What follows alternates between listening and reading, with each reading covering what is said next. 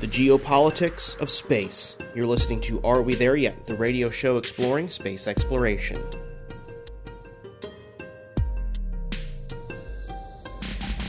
Hi, I'm Brendan Byrne. Tensions between the U.S. and Russia are high as the U.S. imposed strict sanctions in the wake of the Russian military's invasion of Ukraine, but some 150 miles above Earth, an important partnership between the U.S. and Russia remains: the International Space Station. Historically, the partnership between the two countries has transcended political tensions here on Earth, but how long will that last? We'll speak with two guests with unique perspectives on the current partnership and future collaboration between the U.S. and Russia. First, former astronaut Terry Virts. He spent time on the International Space Station and commanded the international crew.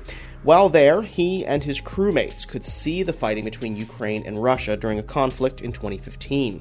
We'll talk to Virts about collaboration on the station and what might come as the relationship between the U.S. and Russia strains here on Earth. Then we'll talk with Charlie Bolden, another former astronaut and former administrator of NASA during the Obama administration. He joins us to talk about NASA policy and what may lie ahead in both the short and long term for the ISS.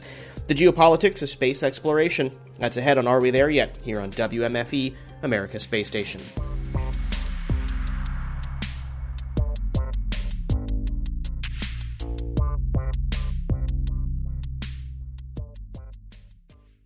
The United States and Russia, along with other international partners, have operated the space station for more than 2 decades.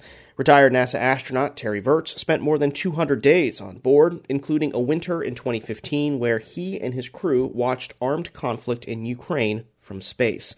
Last week, he penned an op-ed appearing in The Hill titled, "Is Our Space Partnership Immune from Earthly Conflicts?" Around the same time, he shared a picture he took from orbit on Twitter showing explosions in Ukraine from that winter conflict. He joins us now to talk about his op-ed and that dramatic image. Let's start with that image that you shared.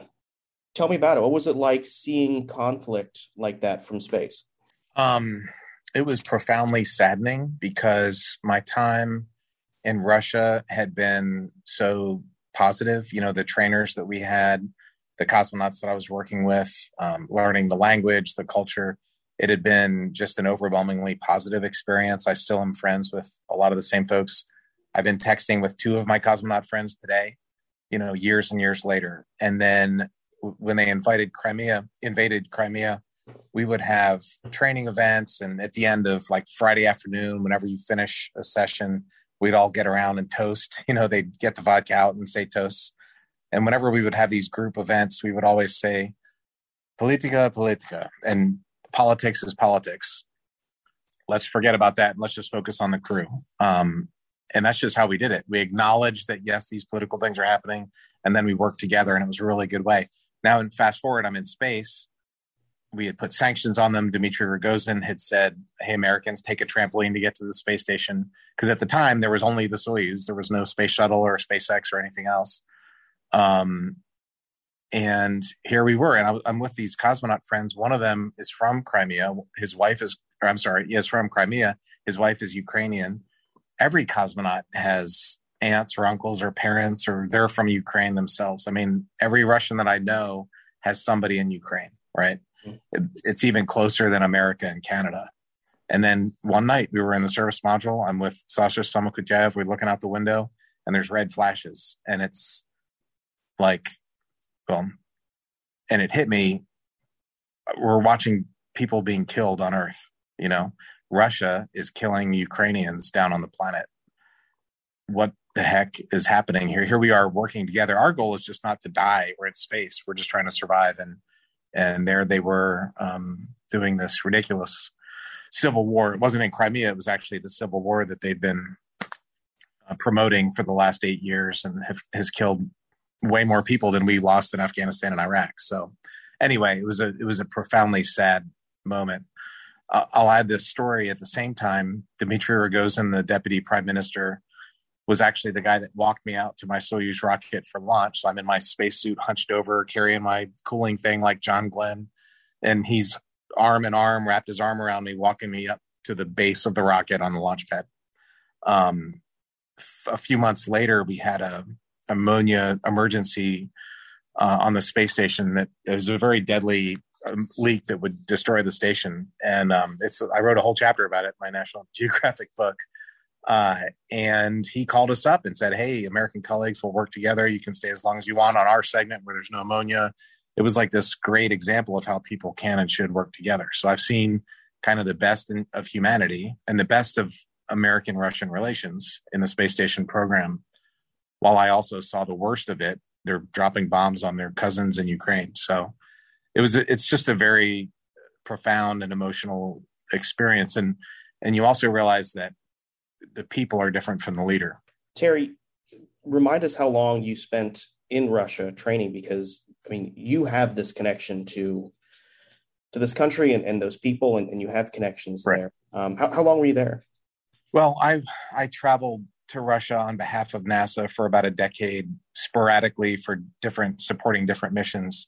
And then when I was assigned to my long duration space flight, I spent a lot of 2 years, months and months every year for 2 years, 2.5 years going to Russia.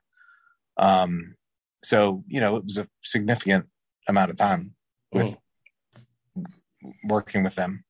Going back to the moment of the crisis unfolding while you were on orbit, you're 150 some miles above the planet. Yeah. With these colleagues of yours that have family down there, describe the mood. I mean, I would assume that they felt helpless and couldn't do anything. What was your role? Kind of bring us back to the kind of human emotions that happened then. Yeah. I made a very distinct effort when I was commander of the station. The second half of my mission, I became commander, to have one crew. So every night after work, it was dinner time. I would whenever I could, I would put my dinner in a Ziploc and float down to the Russians and hang out with those guys, because I wanted it to be one crew. And that cooperation that we had was probably the proudest part of my career. Was working well with Russians that, we're still friends to this day. When there was some serious tension because we put sanctions on them and the ruble got cut in half while we were in space. So when that happened, there was an economic crisis in Moscow. They were checking the news constantly. They were on the phone all the time, calling their families and stuff. Ironically, it actually benefited them because they got paid in dollars. So their salary doubled while we were in space. Didn't know that. Overall, for the average Russian, that was not true. And for this case, it's going to be a lot worse. My Russian friends need to understand what they're hearing on Первый канал, the Russian TV, is lies. It's propaganda. It's not true. And they're going to pay a much worse price. Putin and his oligarchs are going to be fine. It's the average Russian that's going to suffer. And I don't know that they understand what's coming through the sanctions that we're about to do. You mentioned when there was a crisis on the station, that ammonia leak, the Russians offered their side of the space station for you to take safe haven in. Yeah. About how, space is kind of this, wonderful example of international collaboration. I mean, reflect a little more on that. Why does this relationship kind of transcend what's happening here on Earth up in space? The kind of people who get in space are generally not the kind of people who want to go around taking over the world. Now, I'm not going to say that 100%. Several of my colleagues that I was in space with are in the Russian Duma, and they voted for war. So men and women that I looked at our planet from space and had this amazing experience with, just voted to invade Ukraine and kill Ukrainians with Russian military. So, you have to kind of put that in practice, in perspective. But I found when I was there, it was like, man, these folks they want to care about space exploration. They want to expand humanity. They want to do these great things. So for the most part, that's just the kind of person that goes into space. Of all the bellicose politicians in the world, they generally don't come from the engineering and scientific community. Sometimes they do, but usually that's just not the kind of person that's attracted to that. With the U.S. putting these sanctions on Russia, tensions are rising between the U.S. and Russia. Do you think that the space station will transcend those tensions, or will there be some consequences up in space? Just say these things. Just think about what's happened in the last few years and say it out loud. And when you say something out loud, that Russia has attacked our elections vigorously twice for 2 presidential elections. They've had other cyber attacks that have really hurt our economy. They've attacked European elections. They've attacked European infrastructure, cyber attacks. They just did a military test that blew up a satellite in the space station's orbit and put the crew at risk. They literally did. They blew up a satellite and put our space station at risk. Just say that out loud. They just had nuclear drills, and threatened, in very not veiled terms, if you listen to Putin's thing, nuclear war.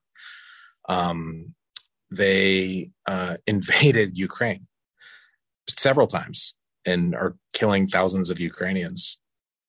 And I don't know, there might have been other things too. When you say all those things out loud, it's like, wow, they're our partners. On the flip side, there's very practical reasons why we can't kick them out. And I'll say this is important. The overriding concern needs to be that we not put the crew in space in a position of conflict. You can't have the Americans wanting to do something and the Russians wanting to do something else. That we have to guard against that at all risks. At all costs, we can't have that conflict on the space station. And the other reason is the Russian modules provide propulsion. They have the rocket engines. The U.S.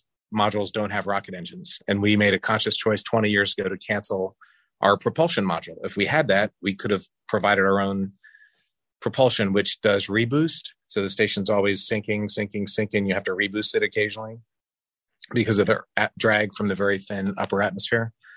And you have to use the rocket engines to point the station in the right direction occasionally, not that often, but every once in a while. So it would take us some time before we could generate that capability. I mean, theoretically, if we shut the hatch, the Russian segment detached, the US segment would need a propulsion module, within weeks or months. You wouldn't want to go a year without that. That would not work. So that's a very practical matter. The other practical matter is they may not want to. And if they don't want to, what are you going to have, a fist fight in space and whoever wins gets to shut the hat? That should never happen. That's completely impractical. And then maybe we want to just hold our nose and say, look, we're going to be friends here. You could launch nuclear missiles at us. We're still going to be friends in space. Maybe there just is no red line. Finally, Terry, if you were commander of the space station right now, what would be your message to the crew? My message to the crew would be really clear. Hey guys, we're one crew. We're going to be professional and work together. There's events happening on Earth that we can't control. And our job is to operate the station safely and work together and hopefully be friends when this whole mission. My goal as commander was to still be friends when we got back to Earth. And that would still be my goal. But I would definitely not hide it. I would definitely not take a partisan side to it. I would just say, look, we're not soldiers. We're not involved in that. We're up here in space. Let's focus on our crew. Let's focus on our mission. And we can worry about Earth when we get back to Earth. But for now, we're not going to worry about that. That was retired NASA astronaut and commander of the International Space Station, Terry Virts. Still to come, Charlie Bolden, another NASA astronaut and former NASA administrator, talks the path forward as the U.S. and Russia become more divided. That's ahead. Are We There Yet? Is back in a minute.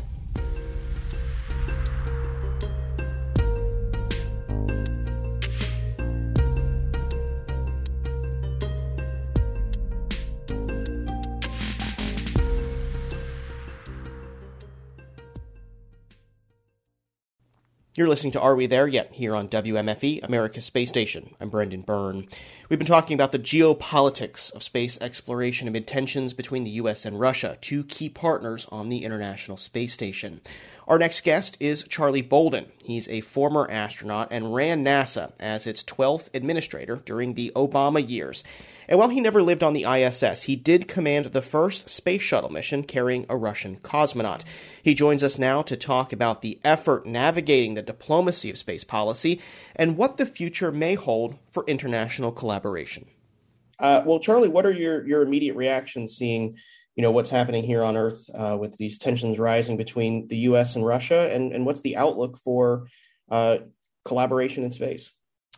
Brendan, I always get nervous whenever we step up the rhetoric, and this is much more than rhetoric this time. We've managed to maintain the relationship that we have with Roscosmos, with the Russian National Space Agency, through everything up until now. But my fear is that this is accelerating way beyond what we may be able to deal with. The things that concern me right now are the future of getting our crews to and from the International Space Station. The good thing is we now have an independent U.S. capability to do that, but it takes away a redundancy that we had. The reason that we decided to go with two providers for commercial crew was so that we wouldn't find ourselves in this situation that we could very well be in.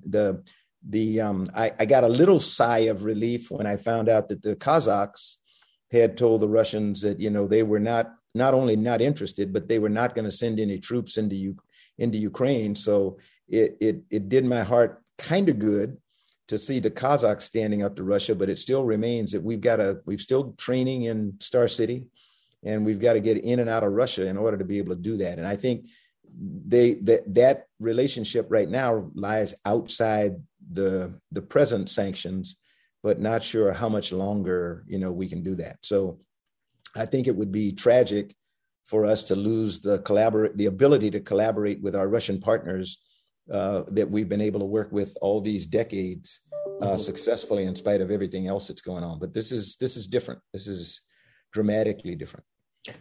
Is there any fear that, I know we've got a U.S. astronaut up there that's supposed to return on Soyuz? Yeah. Usually to Kazakhstan. I mean, could there be an issue with these fractured relations with Mark getting back safe?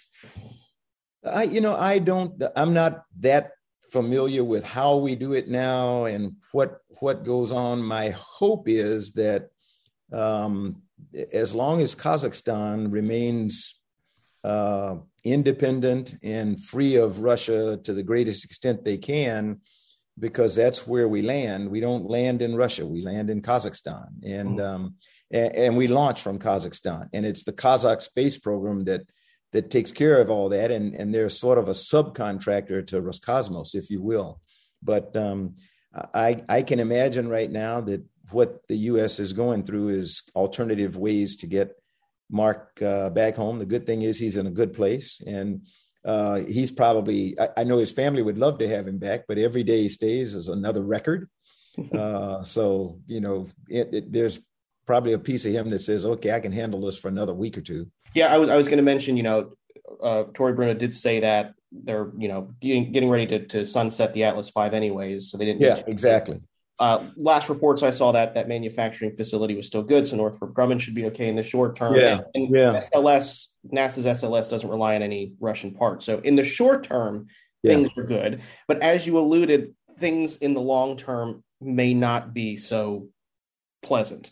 What possible consequences might there be in the long term as these diplomatic relations erode between the U.S. and Russia?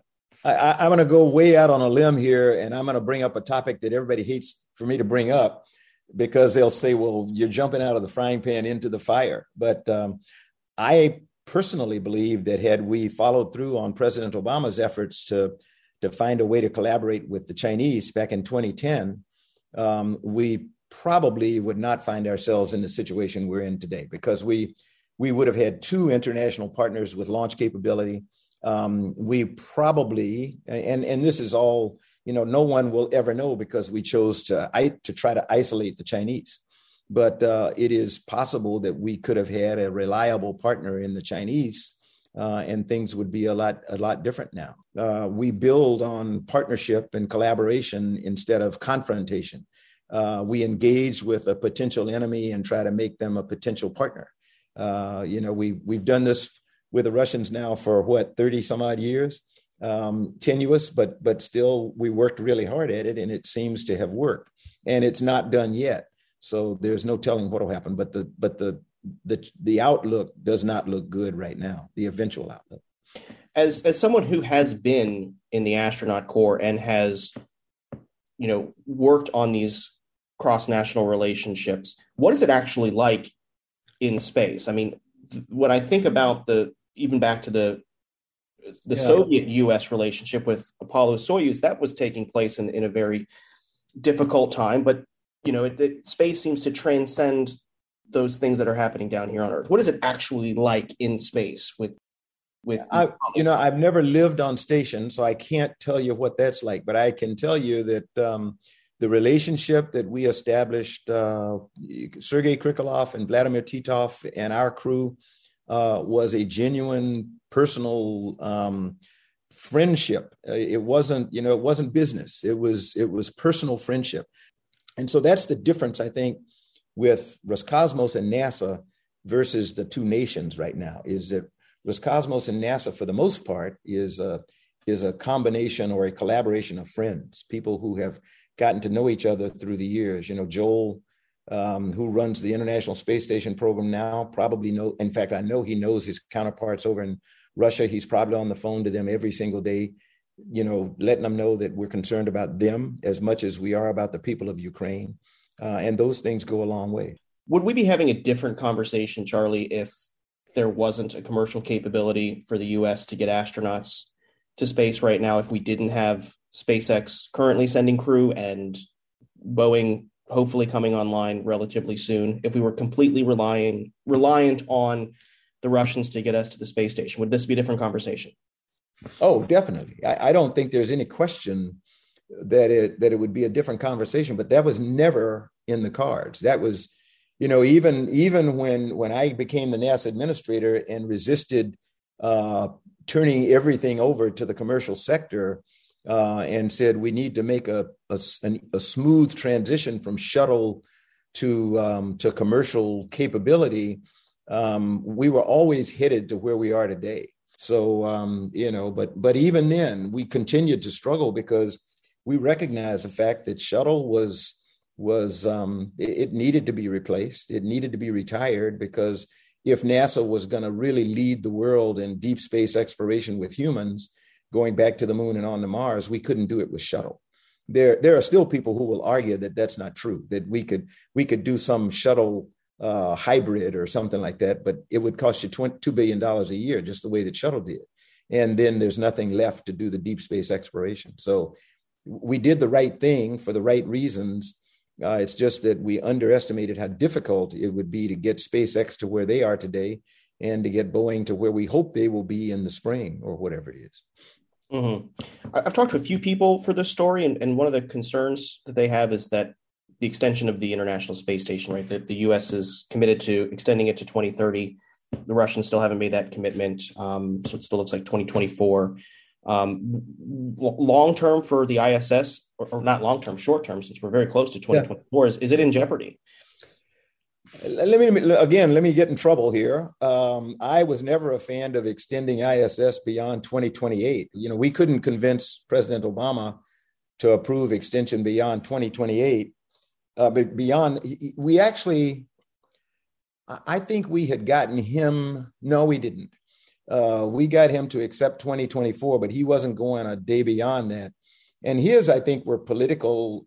Ours were more engineering wise. And I think people, if they're honest with themselves, they'll remember that we said we're comfortable going to 2024.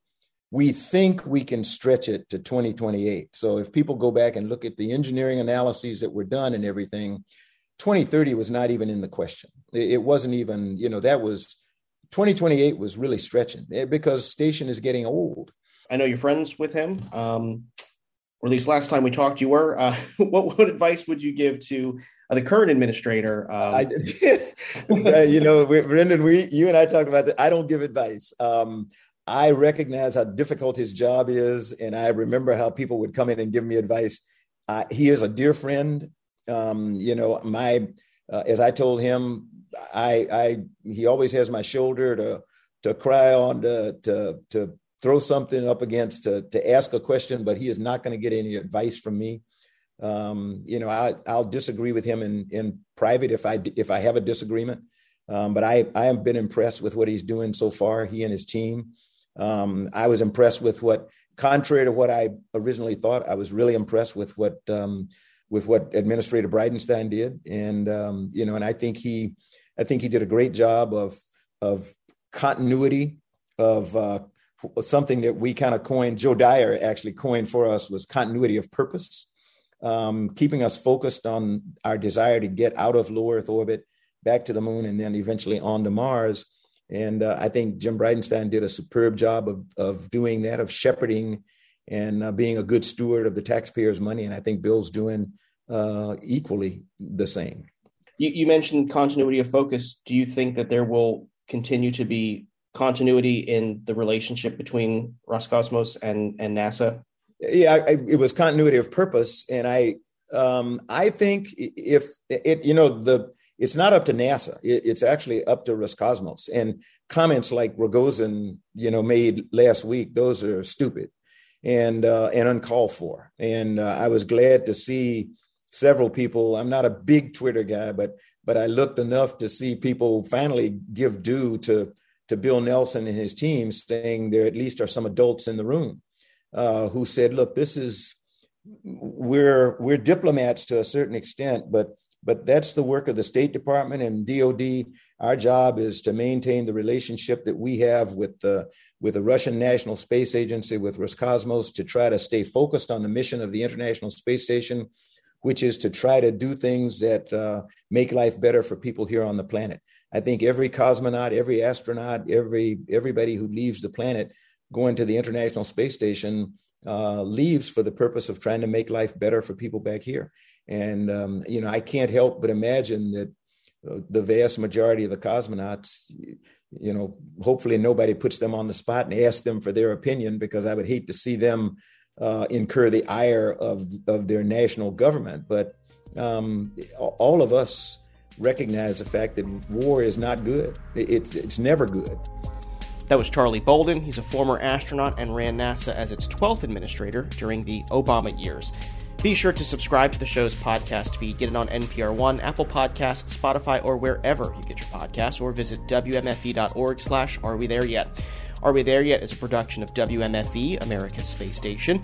Editorial guidance this week from LaToya Dennis. Production assistant this week from our intern, Beatrice Oliveira. Support for Are We There Yet comes from our listeners, and until next week, I'm Brendan Byrne. Thanks for listening.